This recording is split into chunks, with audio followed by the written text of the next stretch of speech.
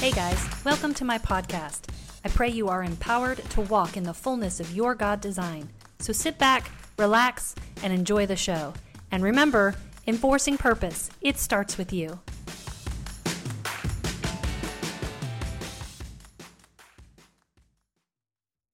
So let's start with this. I want us to know that we are all designed for connection.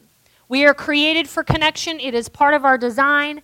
Science will tell you that the greatest human need is to feel a sense of connectedness, to feel a sense of belonging. The book is called To Love and to Be Loved because we want to capture the fullness of what it looks like to walk in a healthy relationship. There's an old adage that would ask the question, what is greater, to love or to be loved? And if we asked each one of us in here, probably each one of us would say, we find it easier to love or we find it easier to be loved. But we're created for both. Like a divine dance or a divine exchange, we want to enter into relationships where we feel freedom to love the way we love, and we feel freedom to be loved the way we need and like to be loved. And tomorrow we're going to be talking a lot about the nuts and bolts of relationship. We're going to be talking about the traits of a healthy relationship, the traits of an unhealthy relationship. We're going to be taking a look at some of the things that the world tells us and what does the Bible say that is called in regard to relationships. But tonight I want us to start with taking a look at our relationship with God. And what you're going to find this weekend is if you came in this room because you have unhealthy relationships all around you, you're like, I need to fix my mother, I need to fix my brother, I need to fix my sister, I need to fix my roommate. We are not going to be talking about any of that this weekend. And here is why. Because every relationship starts with you and God. Every relationship starts with your relationship that you have in your closet with the Lord. And to the same degree that you are able to be intimate with your Heavenly Father, it will be the same degree that you are able to cultivate intimacy with others. Now, I'm going to back up here for a moment because we're not even going to be talking about intimacy with others. After we talk about having a healthy relationship with God, we're going to be talking about the next step, which is having a relationship with you. So in the Bible, it says, what is the greatest commandment? And God says, the greatest commandment is you shall love the Lord your God with all your heart, with all your soul, with all your mind, and all your strength. And you shall love your neighbor as you love yourself. And we're going to be talking a lot tomorrow about the importance of falling in love with you. And it's not a popular message. Religion has kind of squelched it, and we're going to talk about that. But tonight, I want us to talk about what it looks like to fall in love with God. To stay in love with God, to live in a honeymoon phase with God. Well, I talk about that honeymoon phase because a lot of times we have this expectation that it's normal. It's normal to have cold seasons with the Lord where we don't necessarily feel the fire of God and we don't necessarily feel the passion of God. Is it normal? Or have we just justified a loss of love in seasons? Have we justified a loss of passion? Part of what, what's the word? Part of what stimulated the book, what brought the book to my mind is what Brad and I were going through at the time. We had been married about 24 years, and we were getting ready to celebrate our 25th wedding anniversary. And, we had it going on. We functioned super well together. We have 6 kids. And so, we began to realize that there were some things in our marriage that weren't as fiery or as passionate as they were the first year we were married. And Brad and I kind of entered into a season for about a year where we just decided there were some things in our relationship we wanted to redefine. That there were some patterns that we had established that we didn't really like. And I'm going to share a lot more about that tomorrow when I'm talking about the nuts and bolts and some ways to actually redefine patterns in existing relationships. But let it be said this. So let me give you an example. Brad has always worked out of town. And so we have learned how to function very well. He's out of town a lot of time. I'm out of town on the weekends, and so sometimes we don't cross paths. And when the kids were little, I was always super tired at night. He was working during the day, and so we just didn't talk on the phone. We didn't interact at all. Of course, that was when you didn't have text. And so we established a pattern of when Brad was out of town, we just didn't interact. And I was okay with that because that's just how we functioned. But when I really stepped back after 24 years, I started asking myself if that's the pattern that I really like. And so it took a lot of courage for me in that moment to say, you know, I don't think it's good that we go 7, 8, 9 days sometimes without interacting. And things are happening in the house, and I'm taking care of the kids, and to be honest, I kind of feel like a single parent sometimes. And lo and behold, Brad was like, it's not my favorite either. But I just feel like when I call, you're in something with the kids, you're up to your elbows in poop, whatever it is, you know. And so thus the pattern had been set. And so we decided we would partner together to change the patterns in our relationship. That's just one example of things. Brad's not a super romantic guy. I am super romantic. I love affection, and I love to be wooed. And so I had justified Brad's lack of romanticism and just saying, well, he's just not a very romantic guy. Instead of putting the demand of God, his God design in him, which God is a romantic God, is he not? Instead of putting a demand and saying, I'm not okay with you not romancing me, that's a need that I have. And him then taking the courage and saying, okay, well, let's partner together if you're willing to teach me. And he even said at one point, he's like, you know what? The Lord told me if I watch him and the way he allures you, he'll teach me how to allure you. And so, but it took a lot of courage for us to say, man, we want to recapture, we want to rekindle, we want to reignite the fire and enter back into that honeymoon phase. And so I want to talk about that honeymoon phase. When we're talking about entering into a relationship with the Lord and keeping that fire burning, God is a God who is continuously alluring us into love. Now, I want you to know that a lot of times we get it backwards. Religion has got it backwards. It was an epiphany for me when I realized that my relationship with God was not about my love for him. It was about his love for me. Okay, the Bible says that perfect love casts out all fear. In fact, it says this, and we have known and believed the love that God has for us. We could preach all day just on that verse because some of us have not known. Moreover, we have not believed. Because I would like to propose to you that the root of every issue in every relationship goes back to fear. And according to this verse, you have fear because you have not been perfected by God's love. So I just simplified all the counseling in the room. I just gave out the counseling secret. We're always looking for where is the fear and how has this person's love in Christ, God's love for you, how has it not been yet perfected in that spot? That's what it says, is that love has been perfected among us in this, that we may have the boldness in the day of judgment, because as he is, so we are in this world. There is no fear in love, but perfect love casts out fear, because fear involves torment. Can I get an amen? There's nothing worse than feeling fear. It involves torment. I said to Kenneth earlier, I'm like, I'm a little nervous. I'm a little nervous about kind of switching up. I feel some anxiety. I was like, no, I really do feel some anxiety. And so I was like, okay, where am I not allowing the love of God to be perfected?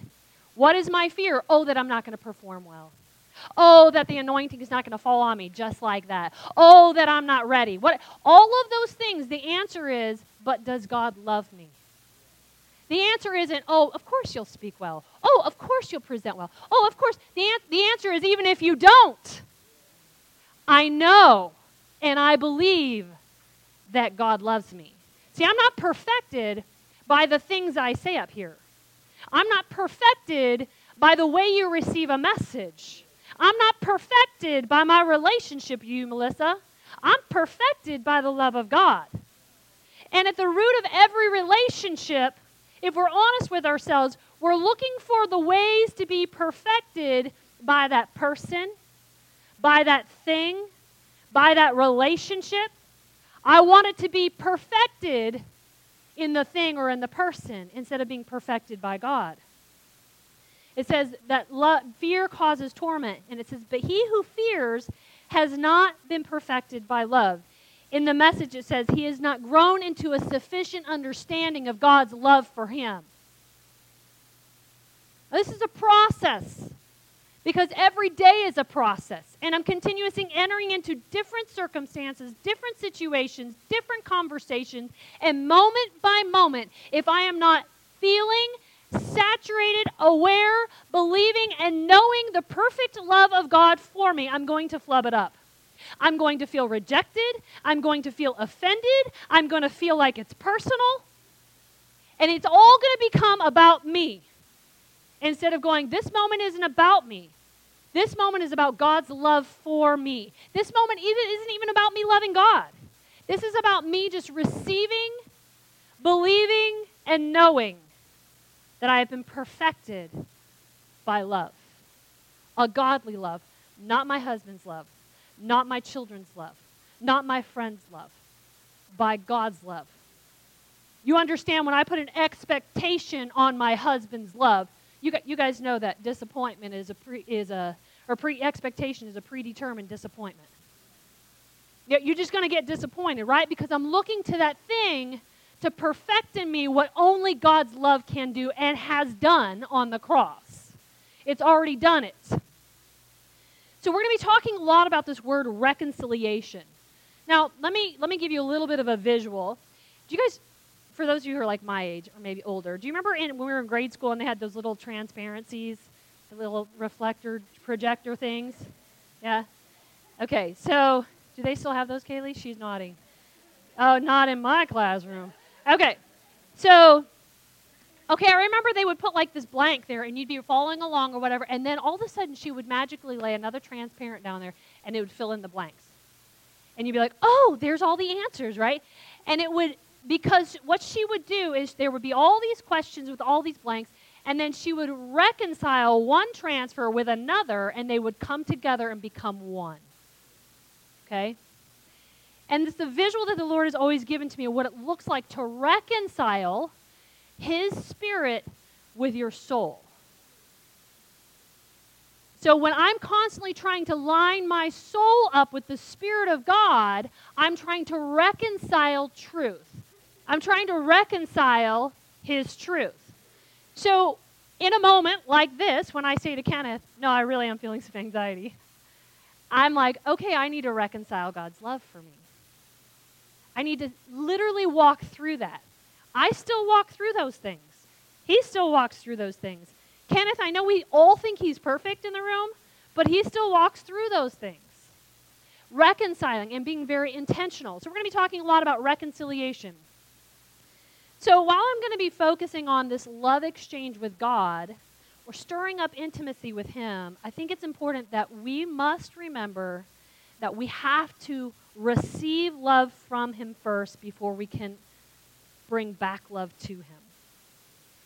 So if you could think with me for a moment, every time you say, I love you, God, I worship you, God, instead of saying, I love you, God, you're listening, you're receiving, and then you're responding, I love you too. I love you too. And so you're learning to walk in this response to God's love for you. See, it takes the pressure off. You can't love Him enough on your own strength. But the more He pours His love into you, the more you saturate, the more you come into an agape love, and you learn to walk in this agape love where you just start loving people who are otherwise very unlovable. And some of us in here, for you, that's the person you look at in the mirror. Now, you haven't learned to reconcile even your own design, your own gifts. Some of you haven't reconciled your past. And I'm telling you, it starts with receiving God's love in every spot. So I want us to go to, I am going to read scripture to you. I want us to go to Revelation chapter 2, because we're going to be talking about this passage, because I want us to talk about how do we cultivate, intentionally stir up a honeymoon with God. I want to live in the honeymoon. I don't ever want it to be stale, stagnant, or rote. You know, have you guys ever gotten up and like, I get up, I do my devos. Check. And then I listen to worship music on the way to work. Check. And our relationship with the Lord becomes very stagnant, very rote, very traditional.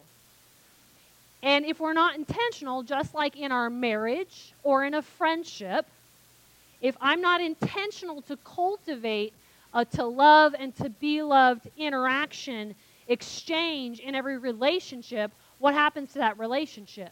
It grows stale. It gets stagnant, or it just fades away.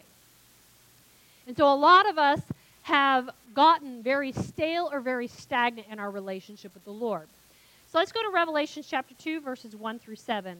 The angel of the church of Ephesus writes, "These things says he who holds the 7 stars in his right hand, who walks in the midst of the 7 golden lampstands. I know your works. I know your labor. I know your patience, and that you cannot bear those who are evil." We're doing pretty good, church. "And you have tested those who say that they are apostles, yet are not. You have found them liars, and you have persevered, and you have had patience, and you have labored for my name's sake, and you have not become weary. Well done." Check, check, check, check. We're doing good. But then we read the next line. It says, "Nevertheless, I have this against you, that you have left your first love."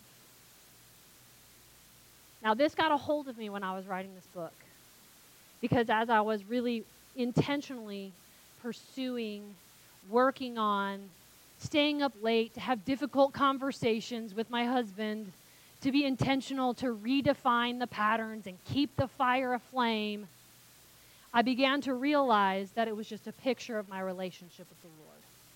And that somewhere I had lost my first love. It goes on, it says this, "Remember, therefore, where you have fallen. Repent and do the first works, or else I will come quickly to you and remove your lampstand from its place, unless you repent. But this you have, that you hate the deeds of the Nicolaitans, which I also hate. He who has given an ear, let him hear what the Spirit says to the churches. To him who overcomes, I will," everybody say I will, "I will give to eat from the tree of life, which is in the midst of the paradise of God." So if you would with me, we're just going to kind of follow along in this passage, and we're going to talk about some of the components that we learn in this passage. Well, the first thing we learn is that you can be religious, you can be routine, and you can be traditional, but not be in love with Jesus. I'm going to say that again. You can get up in the morning and read all the scriptures in the world. You can act like a Christian. You can serve in the church. You can make a gazillion potlucks. And I say that because I actually got kicked out of a church because I couldn't make a casserole. Anyways, but I'm not bitter. So I was accused of loving people outside of the church more than I loved the people inside the church, and I didn't even make a casserole for our last potluck. I kid you not. Isn't that funny? I do find it comical. But you can do all the right things and still not be in love with a first love. Jesus can still not be your first love. You can act like it. You can talk about it. You can quote about it. You can sing about it. You can dress like it. And it can still not be the case. It can still not be your first love. So I want us to talk about returning to your first love. Now think with me for a moment when you first came. One of those first times you ever had that aha moment, right? One of my favorite messages that I've ever given is about the Malach Yahweh, the angel of the Lord, not your ordinary angel. It's the theophany in the Old Testament that comes, and he kind of brings an aha moment to the people where they're reminded of who they are and what their purpose is, right? Over and over in the scriptures, we see God injecting himself and going, let me remind you of who you are and the power that you carry and the purpose that you have. That's the Malach Yahweh in the Old Testament, the angel of the Lord when he shows up. So I'm thinking about that, those moments where we have that oh.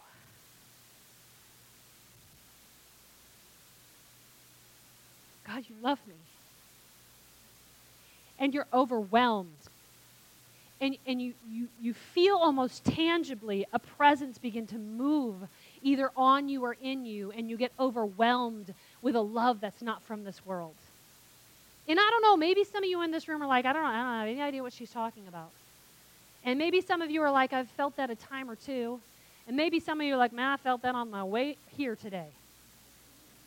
But what I would like to propose to you is that's what we're supposed to walk in. We should never be coming out of that pocket, whatever we want to call it, his pocket of love, his pocket of glory, whatever we want to call it. We should never be coming out of that. And I want us to remember that time when you first experienced that first love, the freshness of it, the passion of it. And I want us to think about what has happened. Let's think about even in the mornings when you're feeling and you're like, oh, yes, I love you, Lord. Yes, God. Stupid dog. Can't believe you pooped in your kennel. Like, come on. And how quickly, well, we have lots of dogs in our house. And I also feel like that goes better than saying stupid kid, like, even though that would be real too. They're like, preach on that all day long. So I want us to remember our first love, but I want us to walk in it. Let's think about that word first. In the Greek, it includes the idea of rank. Who has the first rank in your heart? Who has the first rank in your mind? How about in your time? How about in your schedule? What about the content on your social media? What about the content that you click like on? If I were to go and look at it, we used to say, we could look at your calendar and checkbook. And now I'm like, I just look at your social media. I can tell a lot about you by looking at your, not just the things you post, but the things you like and the things you comment on. Does everything you do reflect that there is a first rank in my life, and he is a man, and his name is Jesus? Everything that you do, he is first rank. Our spiritual vitality, our vigor, our unction, our passion, it should all spring out of God's love for you. And I'm responding with a love back. I'm responding with an I love you too. Hosea 2:14 says, therefore, behold, I will allure her. I will bring her out into the wilderness. I will allure her. Come on. No place in Scripture did we see Jesus demanding people to love him. He invited, he allured, he compelled. You couldn't not fall in love with this man. There was something about him that you became spellbound by his person. And this passage is talking about being allured out into a wilderness so that I can speak to her. I can comfort her. It goes on and it says, I will give her vineyards from there and a valley of Achor as a doorway of hope. A valley of Achor, by the way, is a valley of death. But he's saying in the valley of death, in the valley of a desert, in the valley of a wilderness, there I will give her a doorway of hope. Note he doesn't say I'm going to take her out and that will be her hope. He's saying in this place I'm going to reveal a hope to her that she has forgotten. I'm going to restore unto her as in the days of her youth, and as in the day when she came up from the land of Egypt, when you first experienced my love. I'm going to bring you back to the days of old, and I'm going to remind you, and it shall be in that day, says the Lord, that you will no longer call me your master, but you will call me your husband. See, what is he doing here? He's saying, I'm intentional to continuously allure you into spaces and places that you would be compelled to call me your husband. I don't want to be your master. I don't want to be your dictator. I want to be your lover. I want to engage in a divine love exchange with you. I want to have a relationship with you. I want to cultivate passion with you. I want the fire of the kingdom to be kindled in us day and night. He's talking about the first works. Those first times, going back and remembering. Come on, Kenneth, you remember the first time you saw Courtney and you were spellbound by her beauty. And now you see her every day, all the time, in every which way. And if you're not intentional to remember and be reminded that she is your bride, it would grow stale. And you would no longer be intentional to say, I see that beauty. I see that beauty. So God is intentional to keep alluring us back into intimacy, as in the days of our youth. Now let's talk about this first work. Remember, I'm walking you through this revelation. He is your first love, and he says, all right, here's what I need you to do. I need you to go back to your first work. All the things that you've been doing isn't it. I need you to go back to your first work. I'm going to teach you here for a moment. You guys ready to be taught? All right. Today, when we hear the word ministry, we think in terms of ministering to people. But I think we've lost the concept and the importance of ministering to the Lord. So in the Old Testament, the priesthood, the Levitical tribe, they did nothing with the people. They did not minister to people at all. In fact, their role was to minister to the Lord in the temple, period. Okay?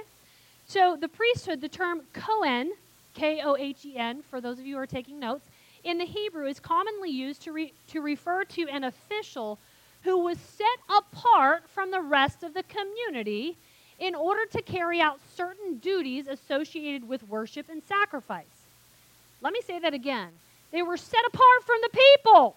That sounds lovely sometimes, does it not, Pastor? We just want to be set apart from the people. We're tired of ministering to the people. But there's good news. The good news is, as a priest, we're not called to minister to people. We're called to minister to the Lord.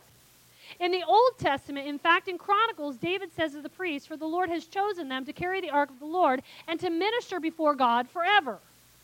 If you remember, Eli, the priest, speaks to Hannah. She gets pregnant, and she says that the boy, Samuel, will live in the temple to learn how to minister to the Lord day and night. So the priests were often referred to as ministers of the Lord, not ministers of the people. I'm going to say that again. They were called to minister to the Lord, not minister to the people. In several passages throughout Deuteronomy and 1 Chronicle, it says that the priests were to stand before the Lord and minister, and that they were to minister to him forever. The priest's only service to the Israelite through their continual worship and care of the temple was designed to provide a dwelling place for God where the people could come and meet God for themselves. Y'all are like, what's happening? Let me back it up. The priests go into the temple. They care for the temple. They tend for the temple. They cultivate an atmosphere where God can move. The people come in. The priests don't minister to the people. They've cultivated the atmosphere of God within them and around them to where God is overwhelmingly present in the room and God is ministering to the people himself. Come on, we got to take the pressure off ourselves. Because you and I are the modern day priesthood. So their focus was on ministering to God first through the care of the temple. That was their responsibility, the day-to-day operation of the worship sites. Continual ministering and care of the temple, interestingly enough, let me just have a conversation with you real quick because I think you'll find this interesting. 3 things: ministering to the temple, sacrificing, and the distribution of the resources. What does that speak about prosperity in the kingdom? Okay. That's not the point of tonight's message, but if you want to hear more about that, let me know. All right, so we are called into the priesthood. In 1 Peter 2:5, it says, you also, as living stones, are being built up as a spiritual house, a holy priesthood, to offer up spiritual sacrifices accepted to the Lord, to God through Jesus Christ. You are, in verse 9, it goes on to say, you are a chosen generation, a royal priesthood, a holy nation. God has called you and I, as the priesthood, into ministry to him. Day and night. Night and day, day and night. Let incense arise. Come on. We all know the song. We sing the song. We have no idea what it means. It means I'm going to continuously be praising and worshiping and ministering to God day and night. And the incense is my praise and my worship, and I'm never going to let it stop. It doesn't say anything about me day and night. I'm going to pour incense on Tammy because Tammy's discouraged. And then I got to go over here and feed Melissa because Melissa's hungry. And now I'm exhausted because I've been ministering to everybody except for God. I'm not making this up. I'm just reading you scripture. I'm really not that smart. So God has called us into the ministry for Him first. Our sacrifices should be to Him first. Come on, ladies. We sacrifice. I just sacrifice for my kids. I'm tired because I had to give up my... And tomorrow we're going to talk about some healthy boundaries and how it's healthy and it's good to do some self-care and to care for the temple. And the more you care for the temple, the better the ministry that comes out of the temple will be. It is huge. And the church doesn't preach that. Come on. Because it's called self-love. And the world can call it what they want. What we call it is ministering to the temple of the Lord. You understand, you are the temple. You are the tabernacle. You carry the person of God in you. And as the priesthood, you are called day and night, night and day to minister to the Lord.